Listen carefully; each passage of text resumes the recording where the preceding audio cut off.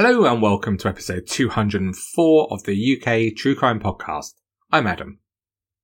I'm delighted that today's story was selected and co-written by Patreon supporter Marcus H. It's an intriguing story from Ilford, East London. One that, like me, you may have heard of, but were not fully aware of the details. But first, you've probably seen that the original CrimeCon is coming to London in June next year. I'll be there and available all weekend for beer. You're around, obviously, so it'll be awesome to see you there too. Just head to crimecon.co.uk and use the code UKTC for your discount. I hope further down the line to be able to offer some free tickets to my Patreon supporters. And by the way, if you support me on Patreon with a new annual subscription, for a limited time you'll get 2 months free. Just head to patreon.com/UKTrueCrime. And talking of Patreon, before we begin, as always, a huge thank you to all my supporters of this exclusive club, but especially this week's new members. That is Judy Bloomberg, Ian Horrocks, Mandy Nicholson, Steve Davison, Connie Jones, Claire O'Mara, and welcome back to Bridget Braund. This podcast is sponsored by debut crime writer Catherine Yaffe. Catherine launched her new novel, The Lie She Told, on Thursday last week to much acclaim. With over 40 5-star reviews, The Lie She Told is a psychological crime thriller set in the Highlands of Scotland. Kate has escaped from an abusive relationship and starts a new life with her son Joe. But when somebody from Kate's past appears, he threatens to systematically and brutally destroy everything she has worked so hard to achieve. Just how far will she go to keep her lie a secret? Just search on Amazon for Catherine Yaffe, that's Yaffe, and buy The Lie She Told in paperback or Kindle today.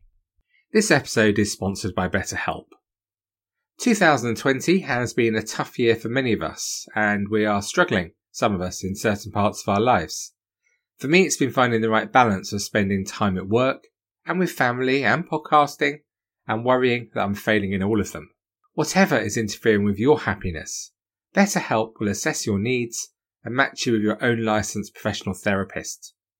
Let's be clear, it's not self-help, it is professional counselling in a safe and private online environment.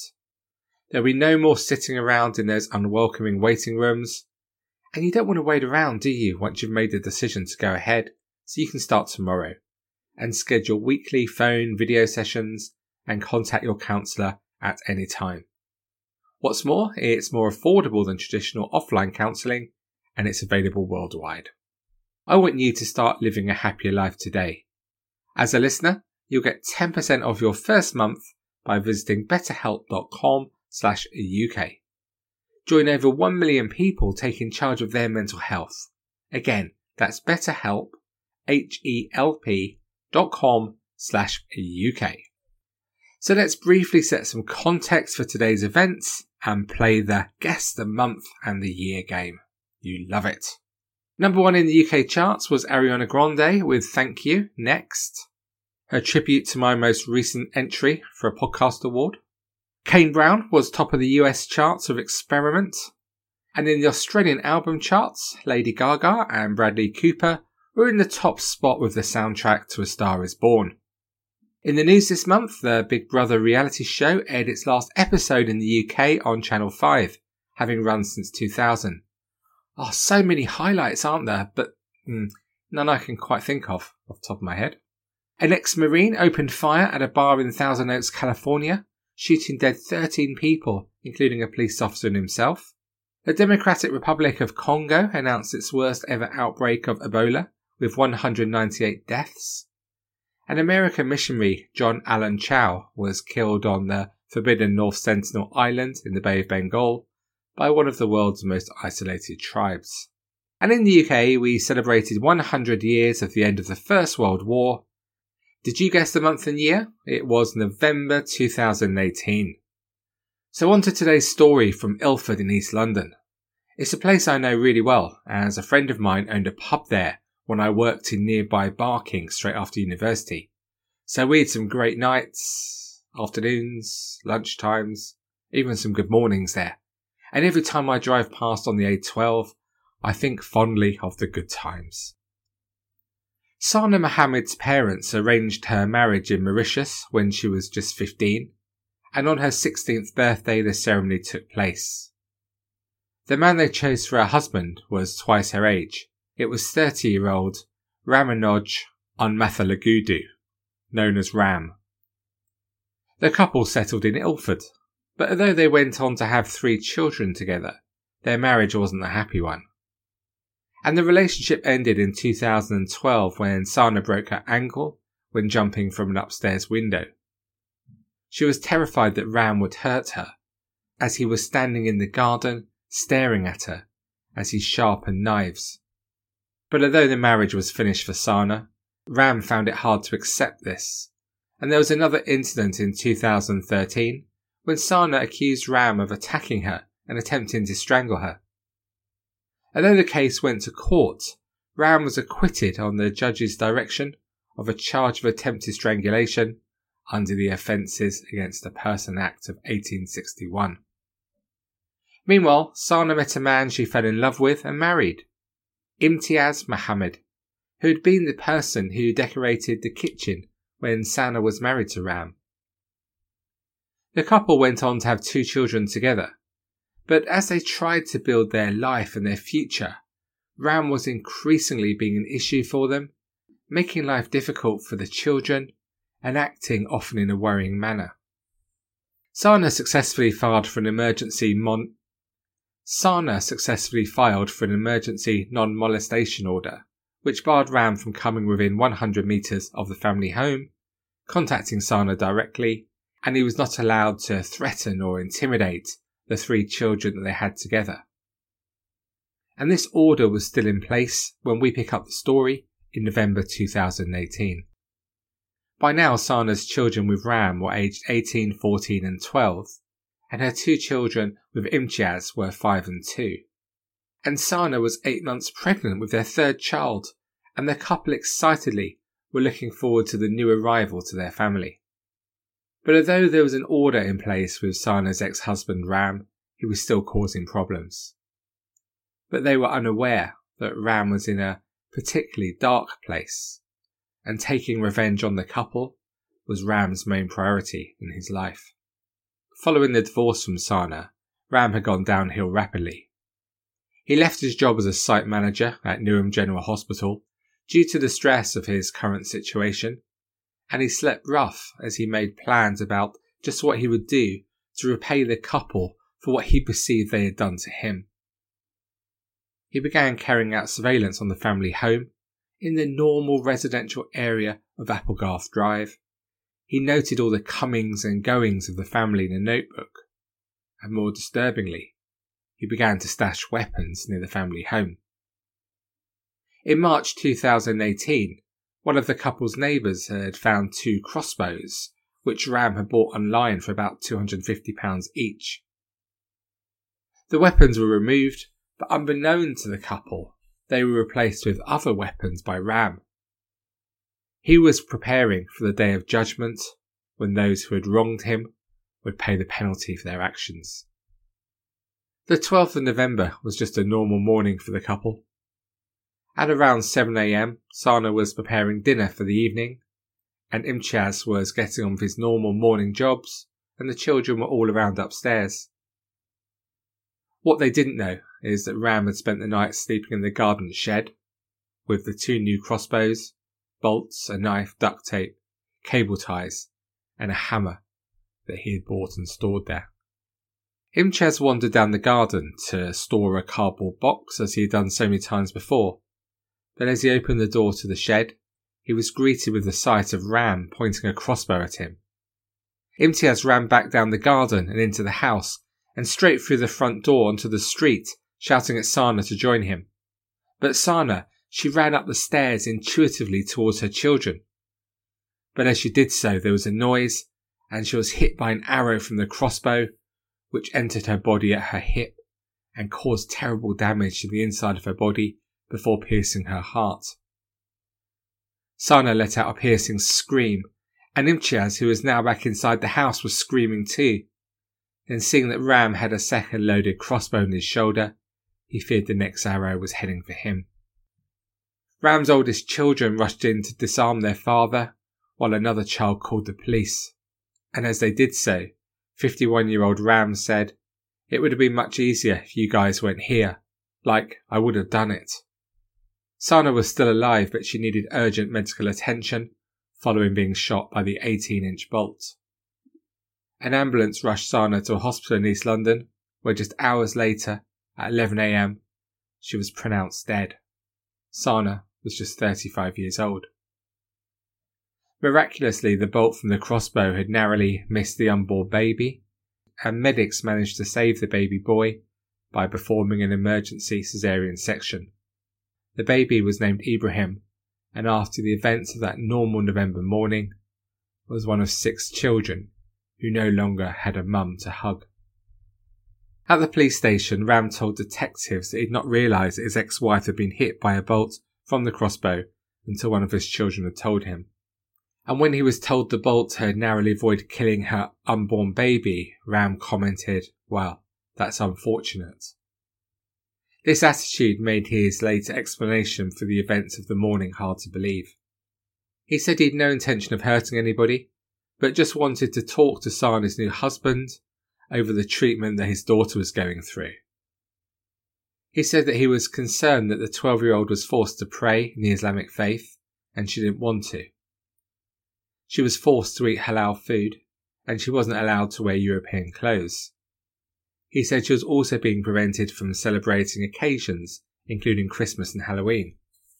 Ram continued that although the restraining order prevented him from contacting his daughter, he'd spoken to her one day on the way to school, and as a father he could sense that what his daughter was saying to him was, "Help me, Daddy." The night before the killing, Ram told how he spent more than 2 hours moving equipment into the garden shed where he then slept. Detectives were puzzled. If his explanation was true, they asked him why he didn't just knock on the door the next day to discuss his concerns about his daughter. "I couldn't," Ram said. "I was scared of Imtiaz as well. He was a big man. The crossbows were basically a deterrent so I didn't get attacked." He said, "Sana and Imtiaz were on the stairs. I just wanted them to stop. I thought if I hit the banister they would hear the noise and stop. But while I was checking the safety catch, the next thing I know there was a bang. When the crossbow had been discharged, I felt defenceless, so the next thing I did was go back to the kitchen and get the other one," he added. He denied that he'd been stockpiling weapons, but said that he had planned to take the crossbows to his native Mauritius so that he could go hunting with his brother. But again, detectives struggled with this story. Ram admitted that he'd not checked out how much it would have cost to post the items abroad ahead of his visit, or whether when he brought the crossbows, the retailers could have sent them directly. Ram didn't deny that he had written in a notebook about the family's comings and goings, but he said this wasn't done so he knew when his children would not be at home during an attack, but had been created solely so that he would know when he might bump into his children as they went to school. Speaking about his former wife, he said he felt, and I quote, really, really distressed at the thought that she got hurt because of me. Sana's husband told detectives more about the horror of the day that he saw his wife murdered. He told how the bolt entered his wife's body so he could just see the tip of it. Adding about Ram, he didn't waste a second. He seemed like he'd had training. When he was coming in the corridor, I was in front of him, but he was not looking at me. He was focused on her. When she got an arrow, she just screamed. I was thinking, what is happening? I was screaming for her. One particularly interesting point in this case that was pointed out to me by Patreon supporter Marcus was that detectives used a super recognizer to help them establish that Ram had been around the area and so been pre-planning the attack.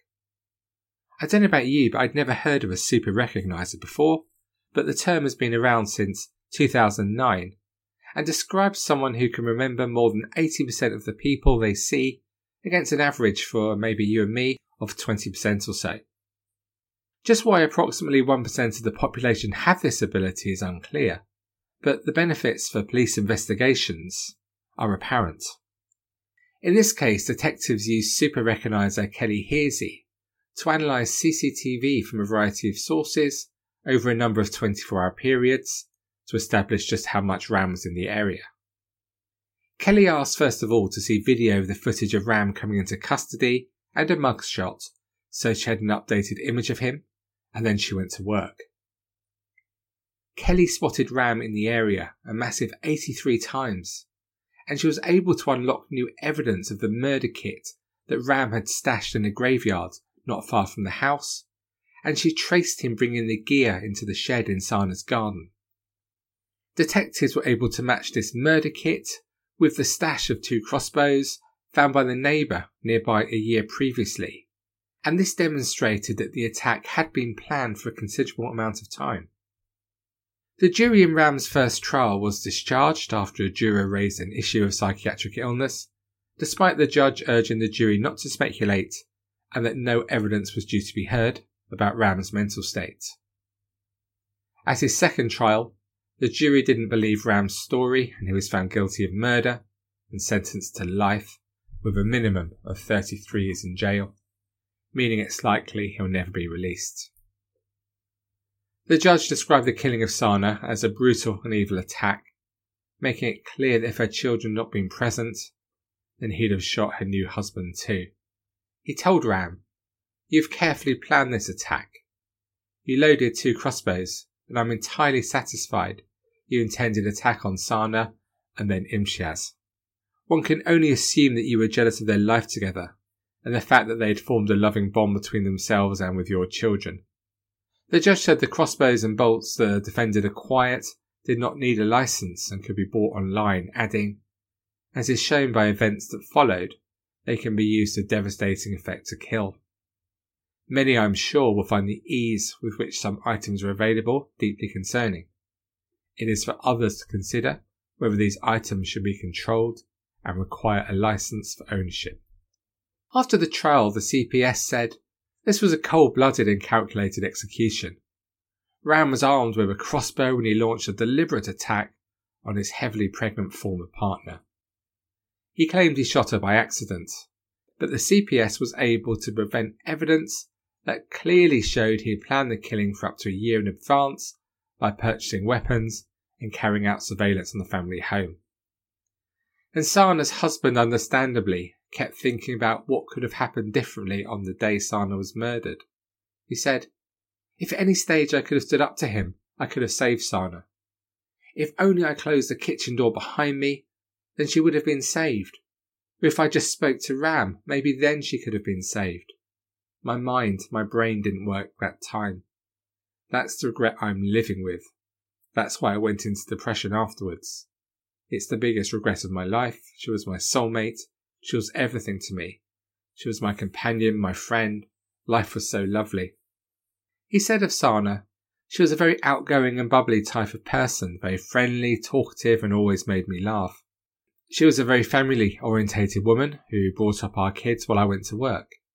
She had strong family values and believed children should be greeted by a parent and loved when they got home from school. We had our future together.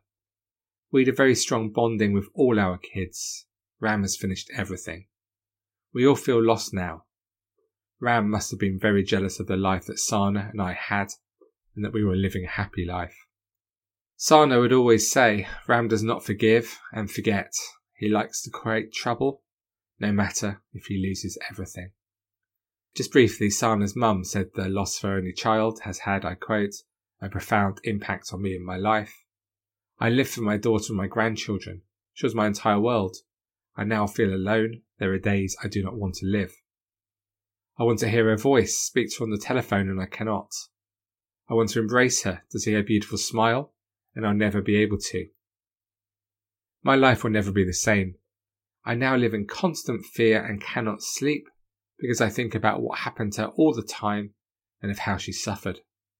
The sadness I feel is overwhelming and constant. Every day I think about how the children will cope without their mum, who was taking good care of them and loving them every day. I always treated Ram as my own son. I always thought of him and his well-being after the separation. It brings me so much pain to know he could be capable of something so hateful and calculated. I cannot forgive him." So what do you make of what we've heard today? It's another shocking story, isn't it? I wonder if you were Sana's mum, if you would be able to forgive Ram. I don't think I would be able to. When I reflect on the story, I keep thinking back to that normal November day, with Sana and her husband in the kitchen, just doing normal things, and then in a split second they were faced with terror and violence. That moment where everything changed. And Sana's natural reaction to protect her children by heading upstairs ultimately cost her her life. And we've heard how her poor husband has been left wondering just what else he could have done. It's so upsetting to hear, I think, as in those situations, none of us know what we could have done. And it means that despite the actual attack being so short, he now has a whole lifetime to ponder on those awful memories and rerun in his mind what could have happened or maybe might have happened if he'd acted differently. It's just an impossible situation for him to face. And then there are the 6 innocent children who've lost their mum, including Ram's 3 children, who also need to face up to just what their father did. Although the older children also played a key role in restraining their dad on the day of the attack and calling the police. That action alone probably saved at least one life. And I can't help thinking about Sana's child Ibrahim, who miraculously survived the attack that left his mum dead. I wonder if after surviving through nothing short of a miracle, he will go on to do great things. I really do hope so. Thank you for listening to this episode of the UK True Crime Podcast. To discuss this story or any other aspect of UK true crime, please join almost 43,000 of us at the Facebook group. Thanks again to Patreon supporter Marcus H for making this episode happen. And if you want to choose and co-write an episode, support the show, listen to 48 bonus episodes, and see loads more exclusive content, some of it even vaguely interesting, please just head to patreon.com/UKTrueCrime, where for a limited time you can also claim your 2 months free membership. What is there not to like? So that's all from me for today. A huge thank you for taking the time to listen to the non-award winning 37th most popular true crime podcast in the UK. Until we speak again next week, please do take it easy. And despite all the others, I get it, I really, really do. Please stay classy.